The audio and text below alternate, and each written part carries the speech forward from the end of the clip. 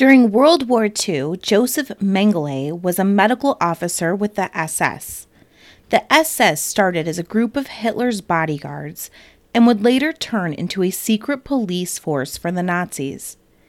It was in 1943 that Heinrich Himmler, who was the head of the SS, called on Mengele to be the chief doctor at Birkenau, the extermination camp at Auschwitz. Joseph wanted to prove himself and advance his medical career, and he did this by engaging in human experiments, becoming known as the Angel of Death.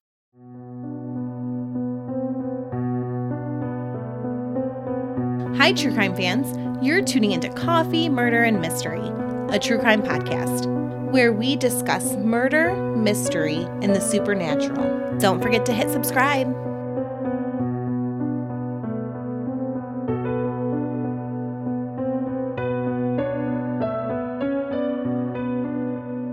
I'm your host, Melissa Lancaster.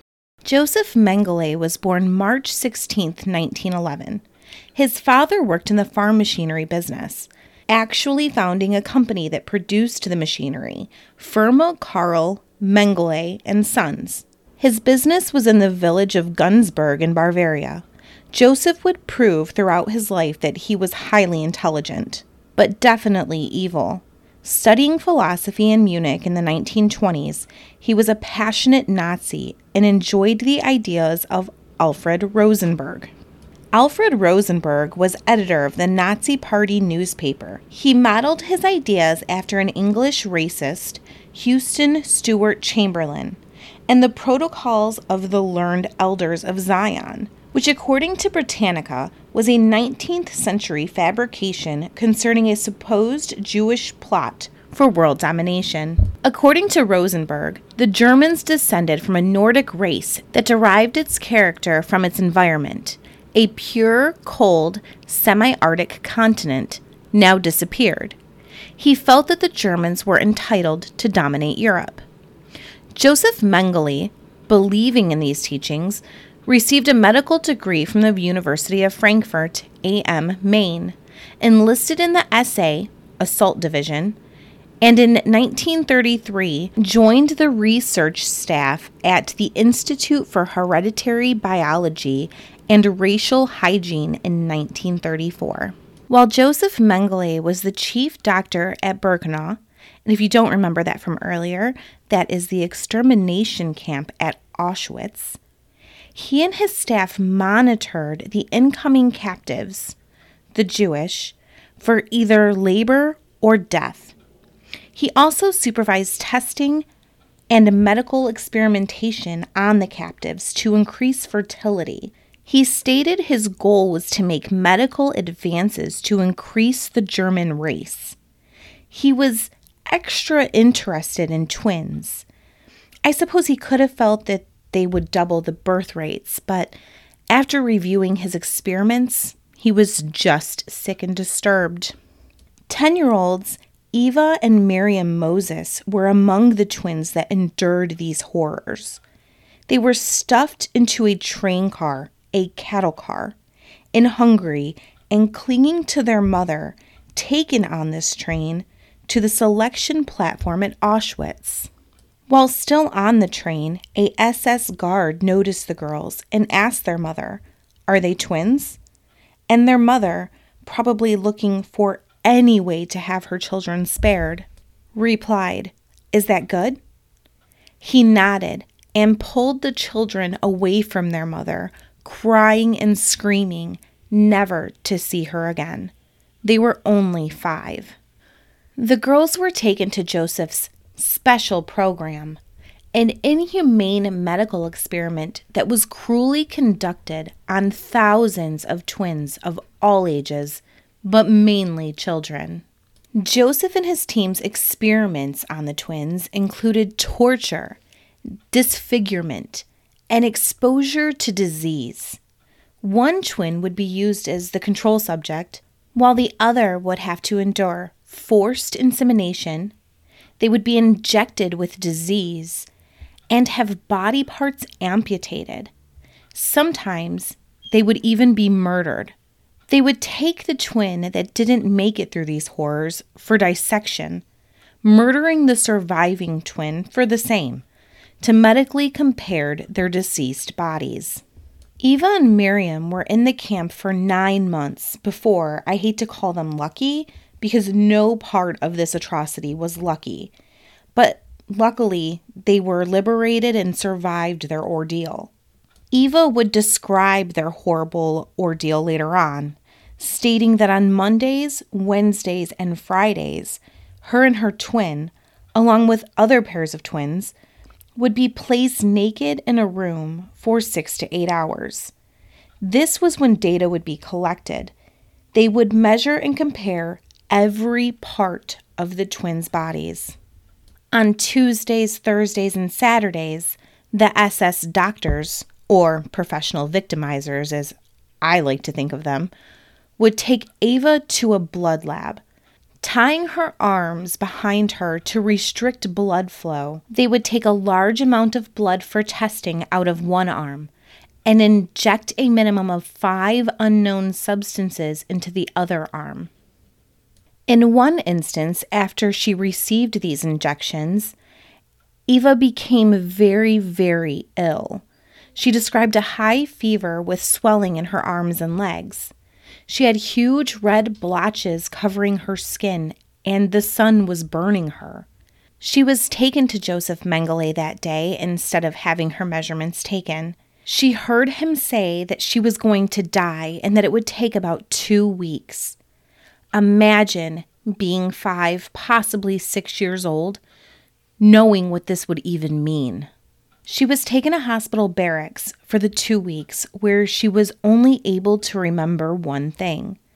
Unable to walk, she remembers crawling across the floor to try to get to a water faucet, fading in and out of consciousness, telling herself that she must survive.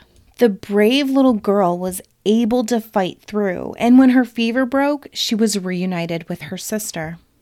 In 1945, when the Red Army liberated Auschwitz, Eva and Miriam were amongst the 180 surviving children. They were sent to an orphanage, but able to locate a friend of their mother's at a local displaced camp. Rosalita Sengeri, the friend of their mother, took them and cared for them until their return to Romania, where the girls were reunited with their aunt, who was also a survivor. Their parents and brothers and sisters had been killed in the camps. I didn't find much on Miriam, but Eva lived an amazing life. At 16, the girls relocated to Israel and served in the Israeli army. Eva obtained the rank of Sergeant Major in the Israeli Army Engineering Corps. Eva married Michael Kor in 1960. He was an American citizen and also a Holocaust survivor. She moved to the U.S. with him, becoming a citizen in 1965. Eva did have health problems as an adult and did believe that they were from her time at Auschwitz.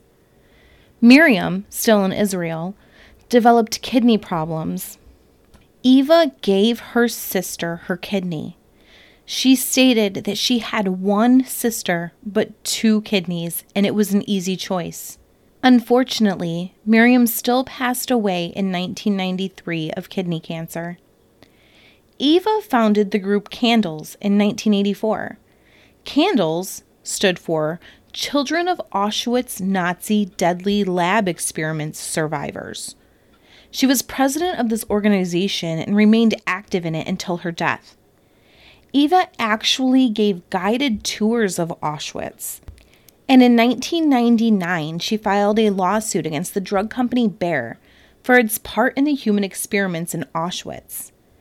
They settled and created a $5 billion fund for the Remembrance, Responsibility, and Future Foundation, which is a German federal foundation that makes financial compensation available to forced laborers and those affected by the National Socialist period. Eva also maintained a Holocaust museum in Terre Haute, Indiana, until it was firebombed in 2003. Eva lived until she was 85 years old. She passed away while accompanying a candles group on an educational trip in Poland on July 4th, 2019. She was an amazing woman with an amazing life. The Joseph Mengele's horrors were not limited to just twins. Joseph also conducted experiments on the eyes of gypsies. He would remove the eyes from gypsies that had died or that he had murdered, and worked closely with researchers in an attempt to demonstrate hereditary differences in eye color and cure heterochromia, which is when there are different colors in an eye, or eyes are different colors from each other. Examples of this would be when an eye has a different color that appears in one iris, or when one iris is blue and the other is brown. Joseph Mengele would also inject the eyes of children with adrenaline in an effort to change their eye color. The victims of these crimes included Jews, Polish, Romanians, political prisoners, Soviet prisoners of war, homosexuals, and Catholic priests. The main reason for the Nazis' obsession with twins was eugenics. The belief that you can improve the genetic qualities of the human population by excluding people or groups or characteristics, deemed to be inferior, and promoting those deemed to be superior. Eugenics was not something invented by the Nazis or a newly used technique. It's said that Plato suggested applying the principles of selected breeding to humans as early as 400 BC. Eugenics has been practiced as early as ancient Greece, and there have been popular eugenics movements in many countries: the United Kingdom, the United States, Canada, Australia, and most European countries over the years. Many countries even adopting eugenic policies. They were trying to improve their population's genetic stock. Some countries using positive measures, such as encouraging individuals deemed particularly fit to reproduce. But there's also been negative measures, such as prohibiting marriages and forced sterilizations of people deemed unfit. Those deemed unfit included people with mental or physical disabilities, or just people that scored low ranges on IQ tests. Nazi Germany tried to defend themselves using eugenics, saying that their eugenics program wasn't much different than the US eugenics program. In the early 1900s, there was a large and dynamic network of scientists, reformers, and professionals who supported eugenics projects. They actively promoted eugenics legislation, and the American Breeders Association was put into place. They investigated and reported the value of superior blood and inferior blood. They promoted government intervention in the U.S. to try to make a future healthier society. But feminist groups advocated for legal reform. Margaret Sanger, the leader of the American birth control movement and founder of Planned Parenthood, thought that it was women, individual women, if able-bodied, and not the state who should be determining if they have a child. These were important steps in women's rights and our right to do what we want with our body. But in the end, 23 Nazi doctors, scientists, and other senior officials were put on trial for their part in these experiments and their crimes. But Joseph Mengele had escaped to South America. He then married, for the second time, in Uruguay in 1958 and used the name Jose Mengele in order to become a citizen in Paraguay. He moved to Brazil in 1959, reconnecting with an old Nazi friend of his, Wolfgang Gerhard. Joseph ended up taking Wolfgang's identity, and he had a stroke while swimming in 1979. He was buried under Wolfgang's name, but later his dental records proved him to be Joseph Mengele. It doesn't seem that he ever paid for his crimes, and we can only hope that the afterlife is making him pay for his evil. That concludes today's episode. Stay safe, and remember, evil people are everywhere. Bye.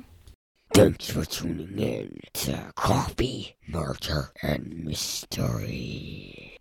You can find us on the web at www.coffeemurderandmystery.com. We are on Facebook, Twitter, and Instagram, and we also have a YouTube channel. If you have any questions, comments, concerns, or contributions, you can email us at coffeemurdermystery@gmail.com. All references for today's podcast are available in our show notes. If you enjoyed our show, please consider giving us an Apple Podcast 5-star rating, sharing our show with your friends, and leaving a review. This helps us by allowing more people to find our show. If you would like to support our show with a financial contribution, please consider joining our Patreon. Joining our Patreon at the $5 level will give you a bonus episode on the second week of the month, as well as a second bonus episode on the fourth week of the month. Or go to buymeacoffee.com for a one-time contribution. We appreciate all of our listeners. We wouldn't be able to do this without you. Thank you so much for listening. The information provided in this podcast is solely of our opinion and based upon research that we have conducted via the internet. If you feel that we have represented something inaccurately or unfairly, you can send us an email at coffeemurdermystery@gmail.com. Thanks for your support.